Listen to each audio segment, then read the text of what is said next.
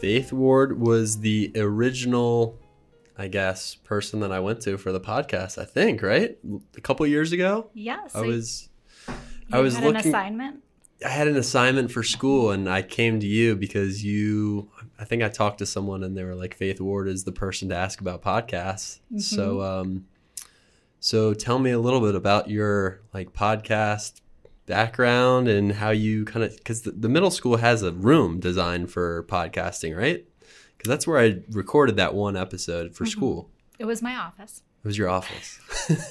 But we have basically a mobile podcasting station, and we have a podcast club, and it's open to 6th, 7th, and 8th graders, and they come up. They had to fill out a full-blown proposal to tell us what they wanted to talk about and what they want to make their show about. So the majority of them are related to sports. Mm-hmm.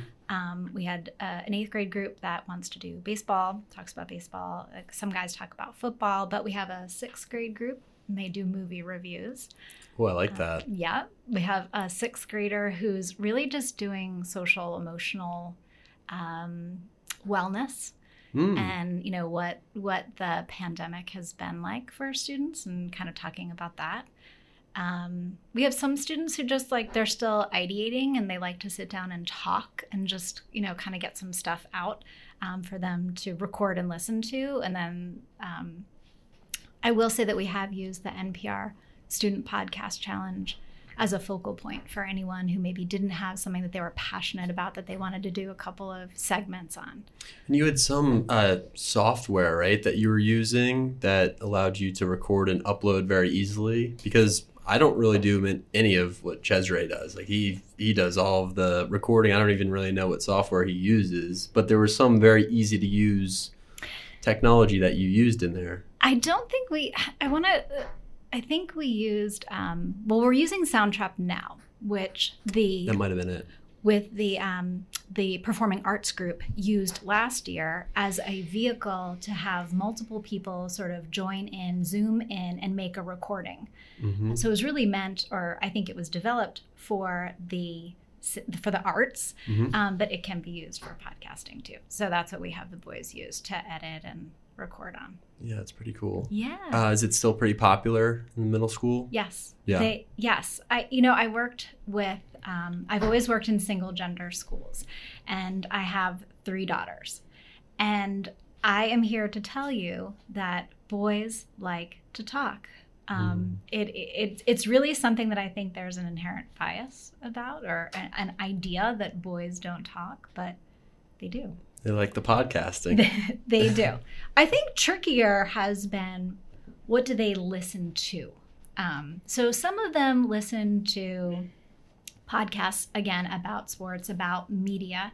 But I had one student talk to me about his mother suggesting that he listened to Serial, which, you know, was a series that came out many years ago about an unsolved murder in Baltimore. And that was in Baltimore. It was. It was in Baltimore City. So I think that's been trickier, is figuring out like what they like, because the podcast world is so big. Yeah. Just figuring out what their niche is and what they want to listen to. Do you listen to many podcasts on your own? I haven't lately. You know, I digest and consume a lot of media. One of my friends was actually just giving me a tip on one for middle schoolers, and it's like a middle school romance podcast. Yes, fiction romance. Interesting. Yes. I do, you know, I tend to listen to like This American Life, you know, and you know, just see like what they're up to and listen to things. And certainly people, you probably get this a lot too. They listen to a story and then they tag you and they are like, hey, I just heard this amazing story. Have you heard that? You know, whether it's about an artist that, you know, didn't make money from a book that they published, or, you know, maybe they're experiencing some type of like political blowback from something that they published too. 2 people have kind of come to me recently on that. Do you, so I talked to a lot of the librarians in the upper school about audiobooks, because some of them like the audiobooks in there, and we just talked about some of the books that are coming in and the reviews. Do you like audio? Do you listen to audiobooks ever, or do you like reading the the true version of the book. The print. I do a little bit of both, right? I think listening to a book really depends on what type of the genre it is, whether an audio is going to work for me. I am going to talk about one book since you actually just brought this up. Why don't we talk about we usually save the books to the end, but I don't know why we do that. So why don't we start out with the book, Rex? So on January 24th, the American Library Association gives out their awards for media for the year for children, for young adults and children. And it's always a really interesting time because as a librarian, you're kind of doing one of two things. You're saying like, oh, okay, what was the winner? I want to be knowledgeable about that. What was the Caldecott? What was the Newbery? But you're also checking to see in your collection, did I collect this book at some point during the 2021, academic year? Mm-hmm. And do I own it? Because I knew that it was a good book, that it had a lot of buzz around it. So did you predict the medal? Exactly. There's a lot of predicting going on, and we were really pleased. We owned the majority of the books that were awarded or came away from the event being distinguished. And one of them that I read in print was this book, Crossing the Line by Kareem Rosser. Have you heard about this book? No. Okay, Can I see the cover? It has a fantastic cover. So this book is about a young brothers growing up in Philly, and they live near an old barn, and there is a woman who runs a program out of that barn, that horse stable, called Work to Ride, and she has any kid that kind of comes into the program work taking care of the horses in exchange for riding lessons. And so Kareem and his brothers wind up learning how to play polo, and they go on to be the first all-black polo teams to win college championships in the United States. So this is a book that I read in the fall and I really loved. Big media blitz. Kareem was on NPR, on the Today Show. Yes. And he does have some type of deal with Ralph Lauren and is the face of the polo brand. But I re-listened to it over the weekend because we bought it on audio as an offering for our students. Our students really like audiobooks. It is routinely one of the most checked out type of books on our Overdrive platform. So the platform that kids get ebooks from. Gotcha. So we have ebooks that they can download and actually look at, but then they also have a lot that they can listen to. And they can just go on their computers and do that on their own. They don't have to come to you at all, and they just, okay. They do. Yeah. And they can listen to things on their phone, and that's the really nice part about an audiobook is I can listen to it, put it down, and then pick it up maybe on my iPad at home, and it'll know exactly where I stopped, and it'll just start again. So how was the experience of reading this for the first time versus listening to it, which was different, obviously, but which did you like better? Did you like both versions of the book the same? I really like listening to it. You like listening more? I did, because the actors that they have reading the books really put the right emphasis on everything, and I think they really crystallized dialogue for the listener. So different voices throughout? Not necessarily. There are books that have an ensemble cast in the audio version. A good example of that is Lincoln and the Bardo. I was going to say, yeah. Did you listen? I did not, but I read that book. I liked it, but I heard from people that the audio version is better because of the different voices, and it makes it easier to understand who's speaking. I think what we've hit upon here is, and which is what I would tell you in my professional life, is that there are times where listening to it is going to be better than reading it. Ta-Nehisi Coates, Between the World and Me is another, the listen will never compare to reading it. Much better, you would say. Absolutely. Really? All right, so that was our last book recommendation the other day on Friday on the podcast, yeah. Was it? So maybe that should have been an audio version recommendation. I listened to it actually driving out to the Eastern Shore to go to a conference, and I remember this with such distinction. I almost drove off the road because of some of the powerful moments in that audiobook. Wow. Yeah. Your next book.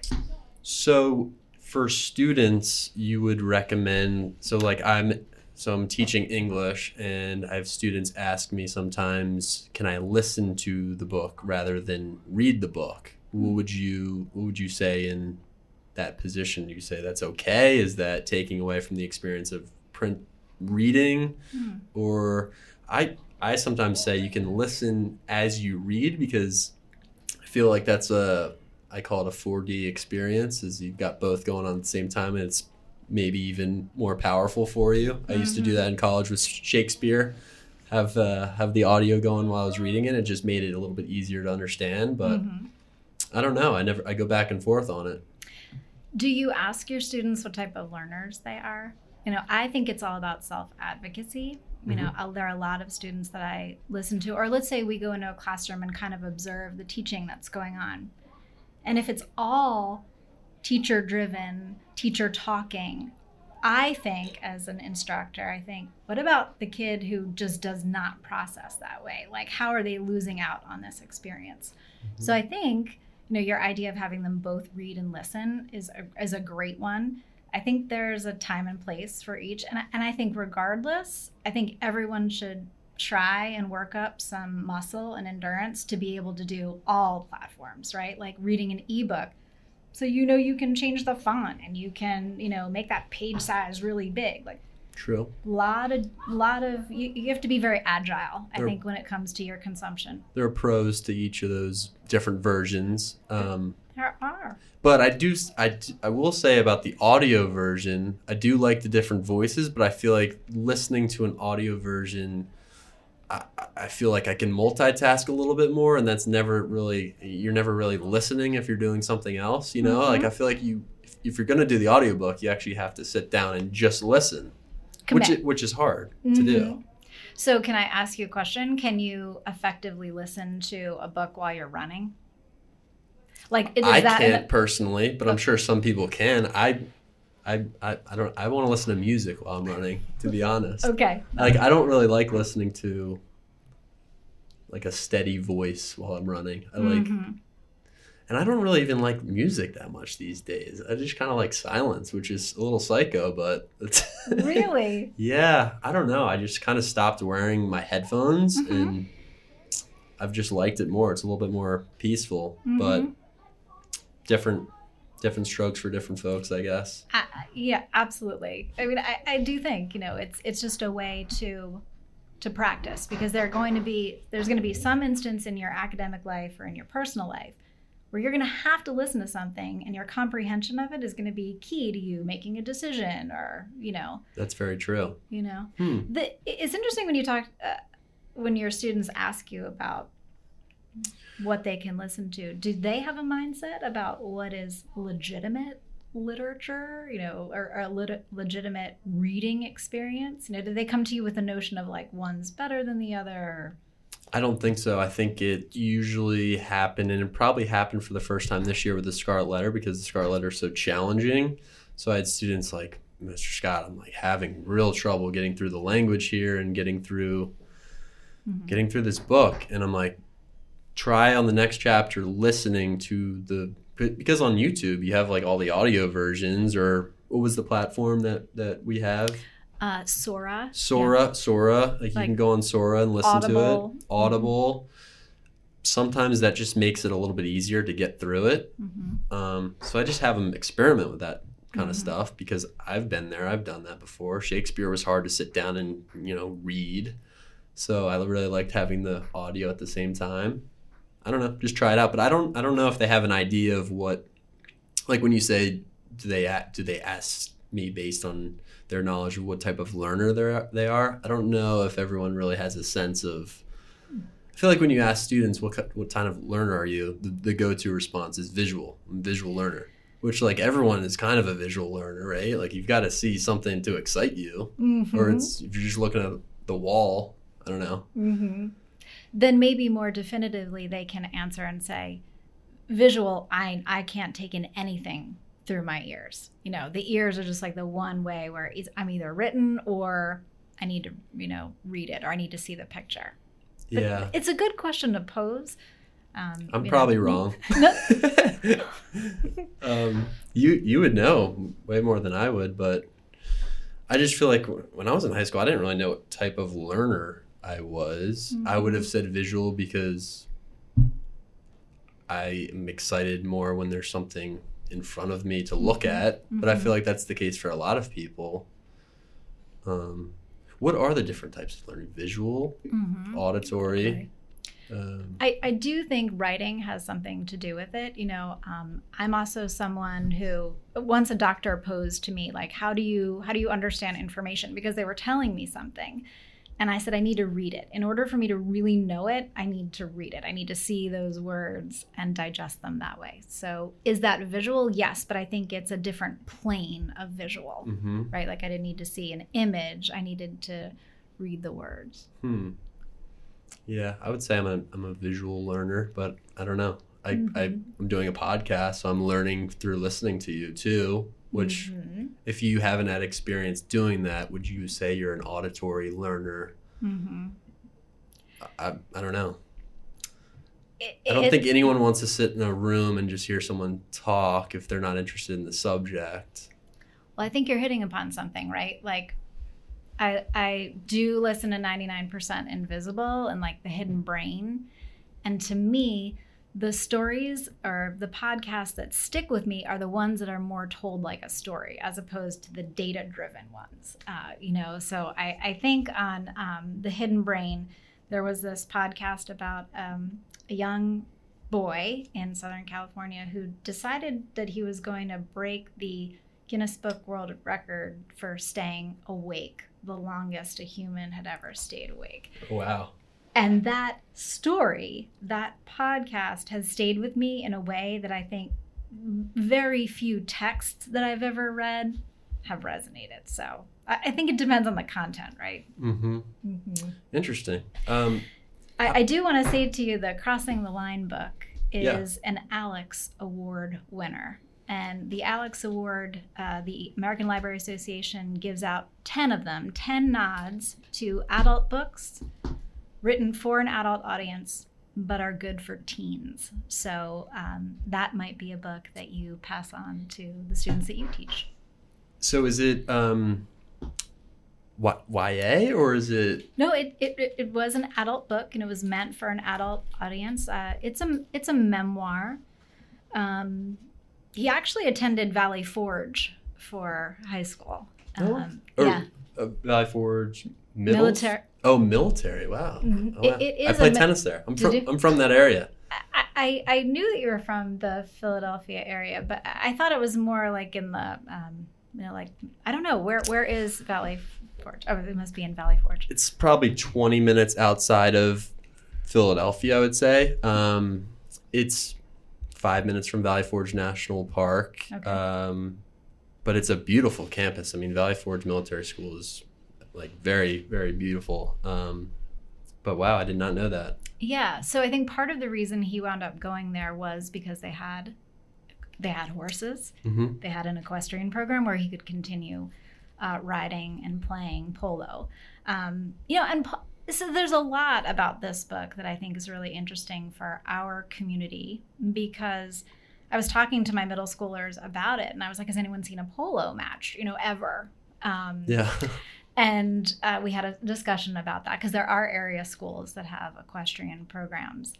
And I said, well, what's a polo game like? Is it genteel? And we got to the root of the fact that it's not. That, on a horse, you're going 30 miles an hour. It's like lacrosse on motorcycles. Yeah, it's dangerous for sure. It is very dangerous, but it's thrilling. And baked into the sport is the fact that it's, one of privilege and great amounts of financial support have to be backing you in order to play. So their work and their role moving into that sport is significant.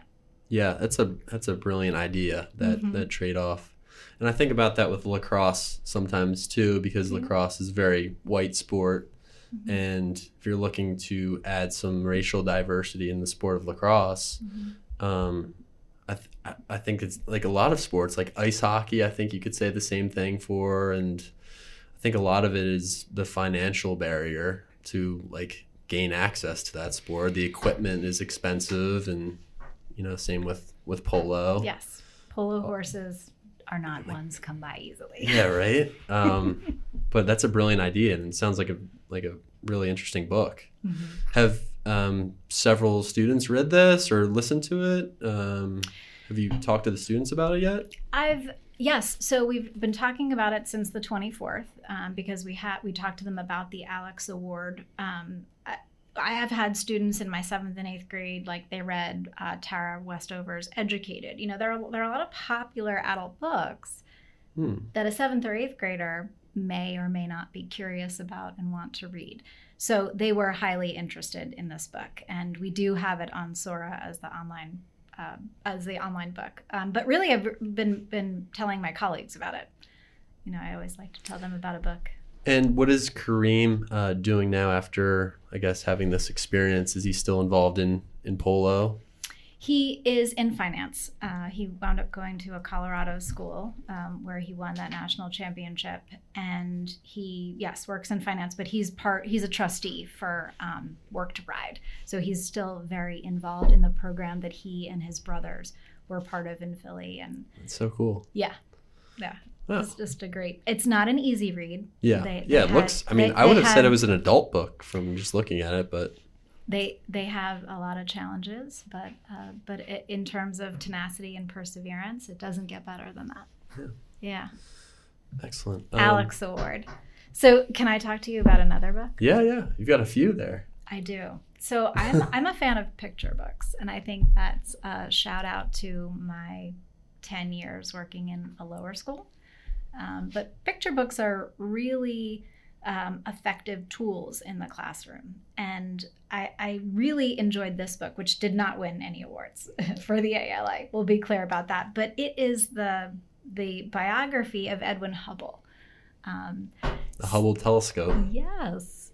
Yeah, so he, what I found really interesting about this book was his fascination with the stars from a very young age. And he was discouraged, basically, by his father to study astronomy. He went to graduate at the University of Chicago, and then he wound up going to Oxford and studied law. Came back to the States, and his father's like, you're going to be a teacher and you're going to coach basketball. And then after his father passed, he went back to the University of Chicago and he started studying astronomy. So wow. I think it's a really interesting story from the perspective that in life, you can get second chances. In life, you can be really passionate about something from a very young age.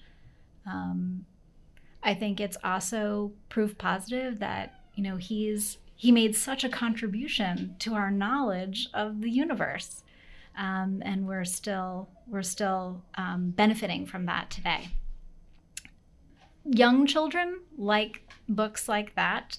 And I think older children like them too, because they're very simple, right? There's not a lot of window dressing in there. Mm-hmm. You learn the facts, you kind of get in and you get out. And for our middle school students, I think that's a great seed to plant in them. And then they can go and they can look at a more comprehensive biography, or they can read more about astronomy and discover other astronomers. But I really enjoyed that. I don't know if I would predict that middle schoolers would be interested in like biographical or lower schools would be interested in biographical. I feel like more fiction-based children's book would be more appealing, but that's interesting. I don't know if that'd be my first guess.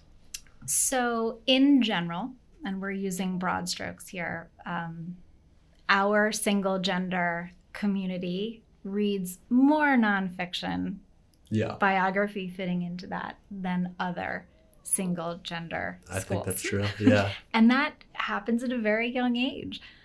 Working with the lower schoolers, the boys there are some students who come to the library and they go right to the section on rocks, and that's where they go every week, and they take home their books about rocks.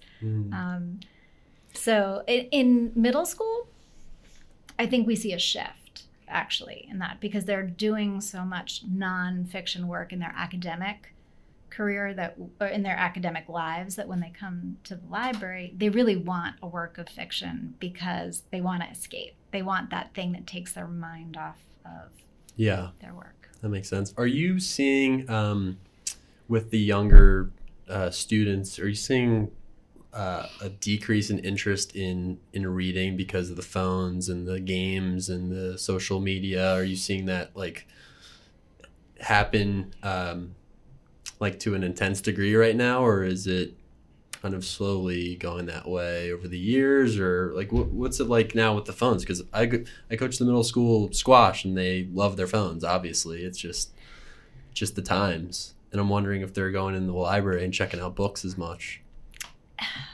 This is a hard question, to answer, and it really is close to my heart, right?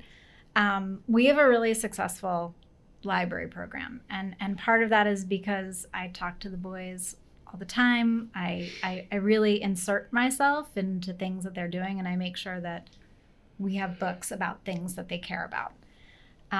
In the pandemic, I will say, in the height of the pandemic, and we can see this when we benchmark outside of school, right? Independent bookstores have done really well over the past 2 years because people are reading more, right? Yeah, that's true.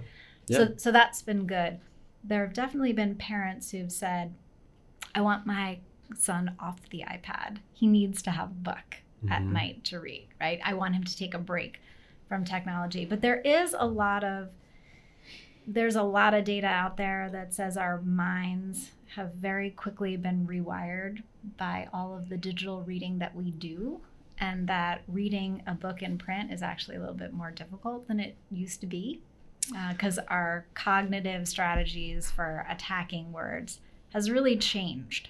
And if you think about the majority of the reading that you do every day, you're looking at websites and you're kind of like scanning and skimming, and you probably finish 60% of an article that you start in the New York Times, and then you're out. Which is a skill too, right? Like I feel like if you're in business or you're working a career, you have to scan like digital websites all the time and take in what you need. But a different type of skill. I would absolutely concur. But has it changed your endurance for reading something that really requires you to dig in and deconstruct and take active notes on? Yeah, it has. And it's a huge challenge to our students to be able to do both really well. And that's really what they do need to know how to do well in order to succeed in an academic environment. Yeah, and you can't really blame them. It's just the world. I also think that we're not necessarily doing a lot of direct instruction on it, right? So in my technology class, I actually had a little lesson with my students about doing lateral reading. So long ago, in the library research world, when students stumbled upon a website that they were going to use in a paper that they were writing, we'd say, like, drill down, find out everything you can to verify that this is an authoritative source. Well, Stanford did a big study with students and professors and professional researchers, and what they found was the best way for you to figure out whether or not a website is authoritative is to start doing research on whatever they're talking about on that site, or you do research about them. Meaning the author or the organization that the website is supported by. And the students really thought of that as like a eureka moment. They were like, oh, like, you don't want me to, click on the about and where these people live. And no, I was like, I want you to get out of there, and I just want you to open up another tab, and I want you to start like figuring out, is this true? Oh, wow. So lateral reading, and that's to help them ascertain the validity of the websites that they're reading. Yeah, that's very important. Interesting. Well, I like this idea, the boy whose head was filled with stars, Edward Hubble. And I like the path he took in his life. It's very similar to, I don't know if you've seen the Steve Jobs commencement speech, but I teach a character and leadership class for seniors.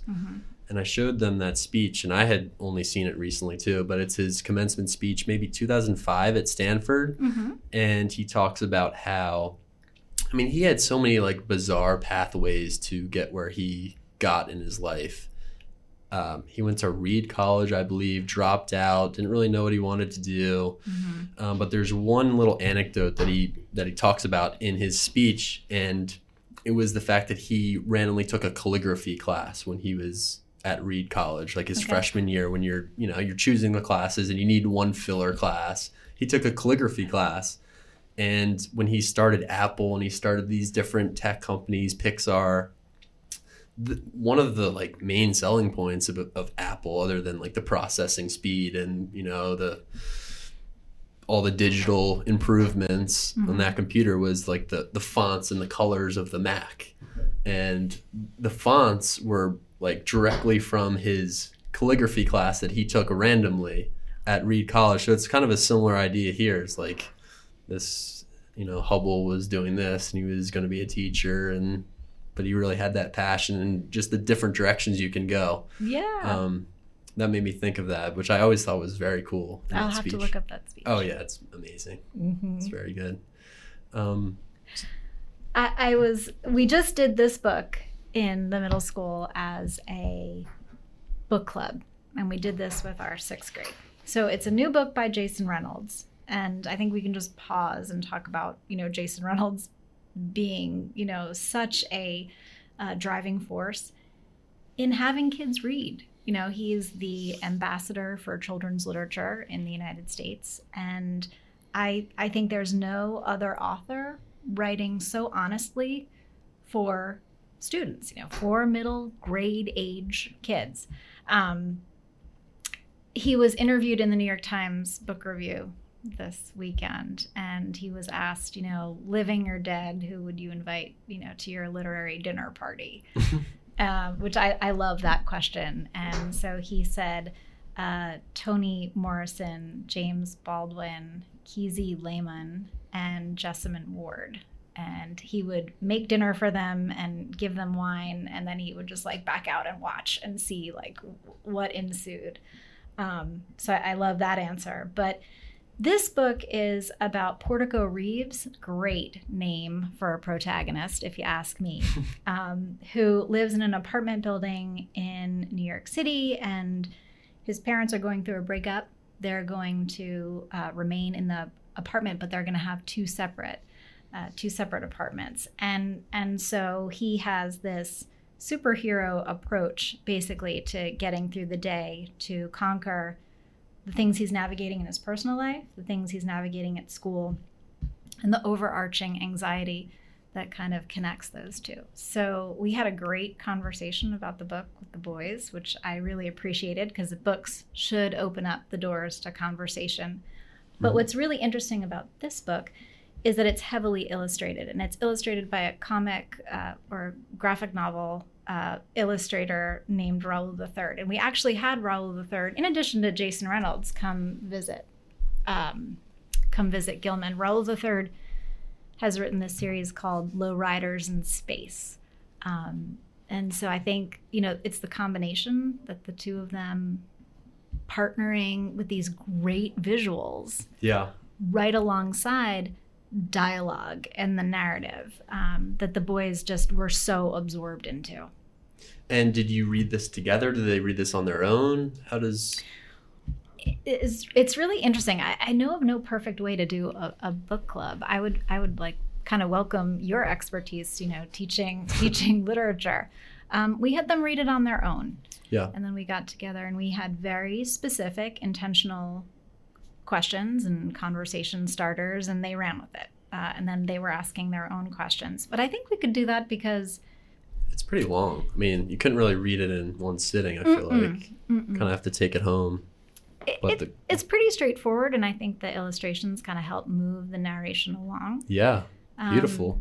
Yeah, but we're going to work with that book and have 5th grade sort of do a welcome to the middle school. And I think with the 5th grade, we actually will read it in different parts and talk about it. We'll kind of split it into thirds and talk about it with them that way. But, Jason Reynolds just Talk about someone who writes all over, the map. There's nothing he can't do successfully. How many students are in this book club or this library club that you guys have in middle school? We had about 6 kids join us for reading this, and that was sort of an inaugural pitch with 6th grade. We were always looking, to bump up and get more kids reading, but I think any win that we have, like anyone who comes, like that's a win for us, Yeah. We've been, I've been talking to the librarians in the upper school about doing the library club, and they are making that happen, which is pretty awesome. And there are some pretty devoted students in the upper school who are into it. But we read Zadie Smith's Intimations. Have you read that? I have not. Oh, I know it was on your list. Tell me how the club was. What did you talk about? So I had randomly picked that up kind of in one of the free libraries walking around my neighborhood. But I've always really liked Zadie Smith. Mm-hmm. Just kind of liked her style of writing, humorous, but also feels timely. Mm-hmm. And it's very short. I mean, you could read it in an hour or two, probably an hour. And I thought it'd be interesting to have a little book club and talk about just the events of the pandemic. And I feel like students probably have all these thoughts about what's been going on, or, they maybe talk to their friends and their families, but outside of that, it's interesting to hear how other people's experience with this whole thing has been. And there aren't too many outlets for that. So I guess similar to your point, we kind of use that as like a gateway to talk about life during the pandemic, I guess. 'Cause she has all these little vignettes of like her experience when lockdown started. And so I guess that's what it was. And we had a few teachers out, and but yeah, I like the idea of a book club because you talk about it in English class, but it always feels like, I feel like as a student, it always feels like it's mandated, or you have to read this and there's going to be a grade attached. But if it's just meeting after school for 25 minutes or however long it goes, and it's free flowing, no grades, just bring your thoughts, but I like the idea of people choosing, maybe teachers or maybe students choosing a few things and putting it together into a little packet. So it's not a large book that you have to get through, but it's just a few things that people like.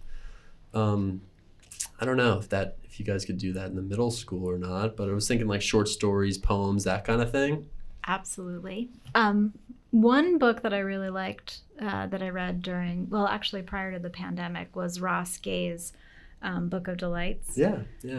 And I think something short, something that, one chapter or one day, his story might resonate with you, it's a lot harder to get through, white noise or something like that. Yeah, like a 2-page story. That's it. The idea around it, for me, the win around it is getting together.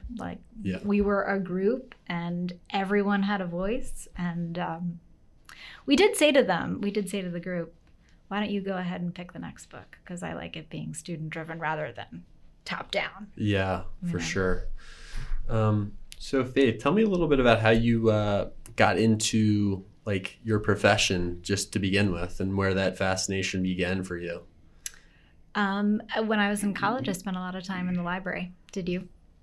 I did as well. I think that's kind of where it starts. There are a lot of people who go to college and they still talk to me about having, a very clear memory of going to this section of this floor was, where I studied or where I would go before exams.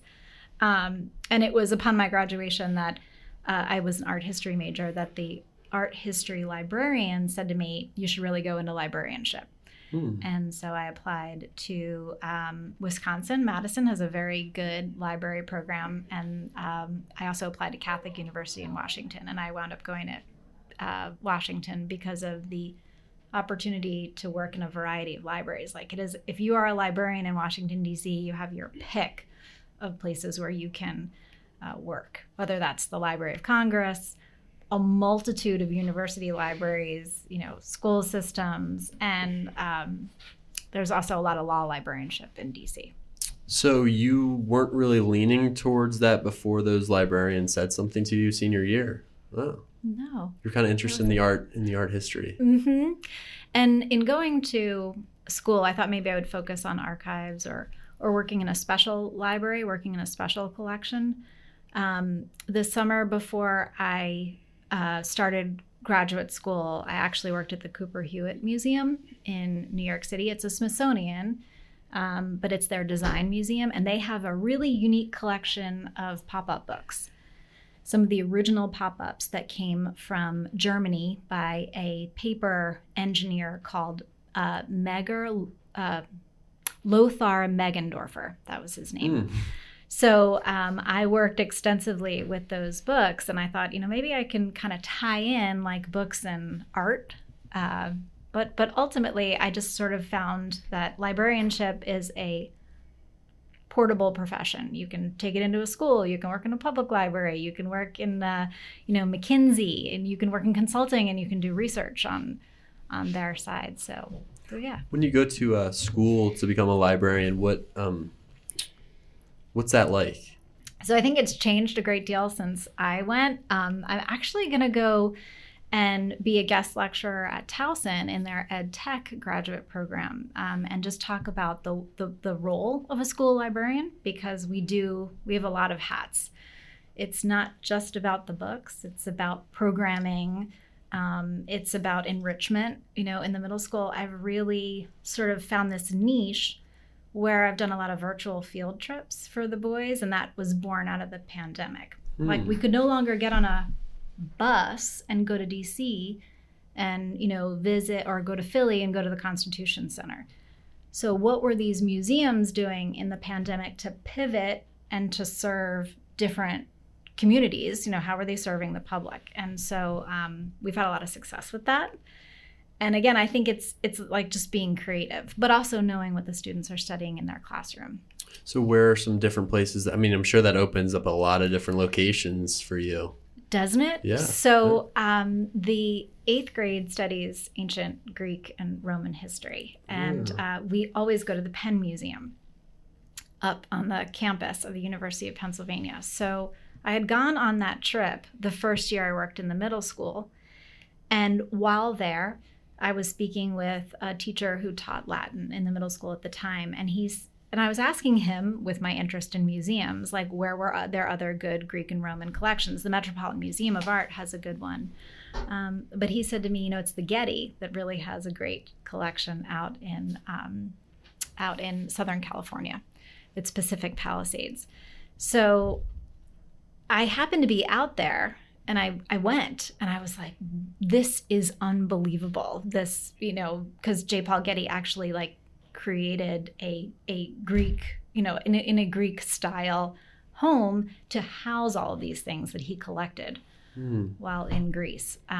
So we did a program with the Getty, and it was phenomenal. And is it all on the students' computers that they're able to access the virtual tours? And yeah. So they Zoom in, and what the docents did was they actually showed them about 4 different items from that period in history, from that location. And we looked at them with an intention I'd never really seen before, and we talked about them. And what the boys brought to the table was really astounding. That's like, that's it in a nutshell. But the Reginald F. Lewis Museum, like others, but we did do a virtual trip with them, they have some incredible technology that actually just drops you right in the middle of the gallery, and it's like you're there. It's not straight up VR, but you basically can pan and walk right up to a portrait or a painting and talk about it. That's cool. That's next. You're going to be the VR. You're going to have to be getting headsets, because these middle school guys, some of them have the VR headsets. Mm-hmm. I know my little sister, there's a little boy that lives in my family. I have a little sister in 7th grade. And there's a little boy who lives up the street from us. And we're like, what'd you get for Christmas? And he was like, I got a, what is it called? Like a VR headset, or, Yeah, the metaverse. I'm on the metaverse, and I'm sweating, and And I was like, oh my gosh, that's the future. So those are the next field trips are going to be. That's wild to think about. Yeah, but I think it does sort of point to the fact, like, there may never be an opportunity where someone would go to this specific location, you know, like they may never really get a chance to go to the Getty, right. but they had this exposure to it, you know, which is cool. Yeah. And there are some great educators working in these museums. I mean, they all are, you know, top drawer, you know, educators. They all came out of Bank Street, you know, up at Columbia, which really puts out a lot of museum educators. So where, when you were in college, where did the art history interest come from? Like, were you always kind of into that, or? I grew up in New York City, and I just loved art. So I wound up going to school in Boston and just continued it. And those are two great museum cities. Were you an artist yourself, or was it just kind of the interest in the museums? Yeah. Just an interest in that. And films too, right? You know, like I'm definitely talk about visual learning. Like if I see a movie on something, it makes an impact. So I grew up, my high school years were a lot of movie watching and museum going. That doesn't sound very fun or typical. It's fun for me. I like museums. What's your favorite museum in New York? That's a hard question. I don't want to be fancy, you know, and say like I love the Frick. You know, I love the Met. Met. Yeah, I mean that's the equivalent of the Louvre in the United States, and you can't see everything there in one day, and it definitely has a heartbeat. You know, it's got some incredible stuff in it too. I mean, they have a baseball card collection that's, you know, unbelievable. Do they really? Mm-hmm, they do. Vintage baseball collection. I went to what's the other one up there? I've been to the Met before. And MoMA? I've been to the MoMA. Guggenheim? Gotta go to the Guggenheim. Whitney? The Whitney, I think, actually. Yeah. They have a location. Did you go near the High Line? I think so. Mm-hmm. They used to have a location on Madison Avenue, but I think that location no longer exists, or it's been taken over by a different group. Must have been cool to be around. I mean, to be surrounded by all those museums. No wonder you were kind of interested in that going to college. But we have incredible museums here too. Yeah. You know, the BMA and the Walters. The Walters is a gem. You know, it's got a great collection. And then, you know, AVAM, American Visionary Arts Museum. So you grew up in New York. You went to Forest school Hills, in Boston. Home of the U.S. Open. Oh, really? Do you know? Yes, that's where they used to play the U.S. Open before they moved to Arthur Ashe Stadium in Flushing. Yeah. That's on my bucket list. Is it? US Go to the Open? Yeah, for sure. And then you went to school in Boston. How'd you get to Baltimore? How'd you get to Gilman? I went to graduate school in D.C. and then moved to Chicago, and my husband went to graduate school out there. I moved back to D.C. and then, you know, we started to raise a family, and so we decided to move here because we had a relative who lived in the area, and she really coaxed us. She said, "Come, you know, move to Baltimore. It's great." And my husband works in D.C., so he commuted on the MARC train.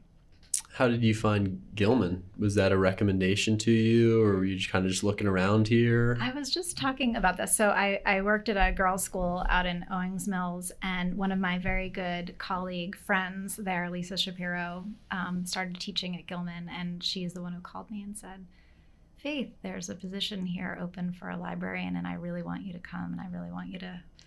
And I will say this, that these jobs don't come around very often because not unlike being an English or a language arts teacher, there are just more positions available. With the librarians, they're very, very far and few between. So I came, and I have never looked back. It's been incredible. I'm sure you can say the same about Gilman. Oh, for sure. For sure. It has a heartbeat of its own. The boys, I always learn. Every day I go home and sit at the dinner table and talk about what I learned from one of my boys. I know. I never really thought that before coming into, because I'm starting out teaching teachers always say that you learn so much from your students, and I was just like, really? Like, do you actually, or is that just something you say? And now I totally believe that. You're just opening up the floor to people's opinions all day. Of course you learn a lot.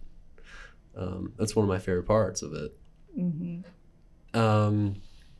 Interesting. So you worked at an all-girls school and then an all-boys school. And I'm always curious about the differences, or what fascinated you by all boys, or what you appreciate or like about being in an all-boys school. Which I'm sure you could say the same about the all-girls. But I do have the Roland Park and Bryn Mawr girls in my class too, and I always like talking about this, especially at the beginning when it's all like strange and awkward. It's their first time in a co-ed classroom.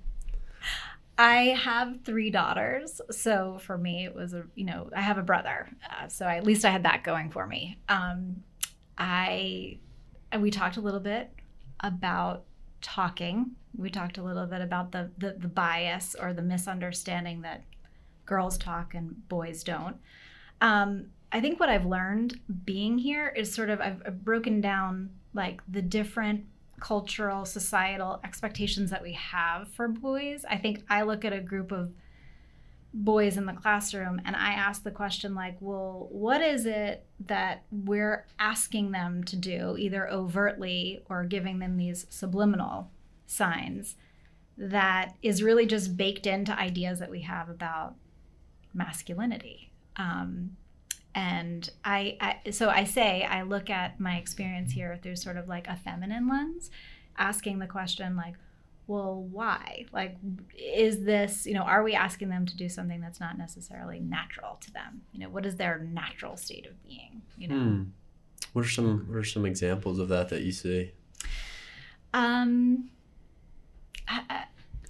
Again, I could bring it back to librarianship with this idea that, our boys in general are taking out nonfiction books, but there are some boys who love reading, high fantasy, and that is all that they read. And that they are passionate about reading, and they have a deep love and appreciation for it. And I think that's not necessarily what publishers would say.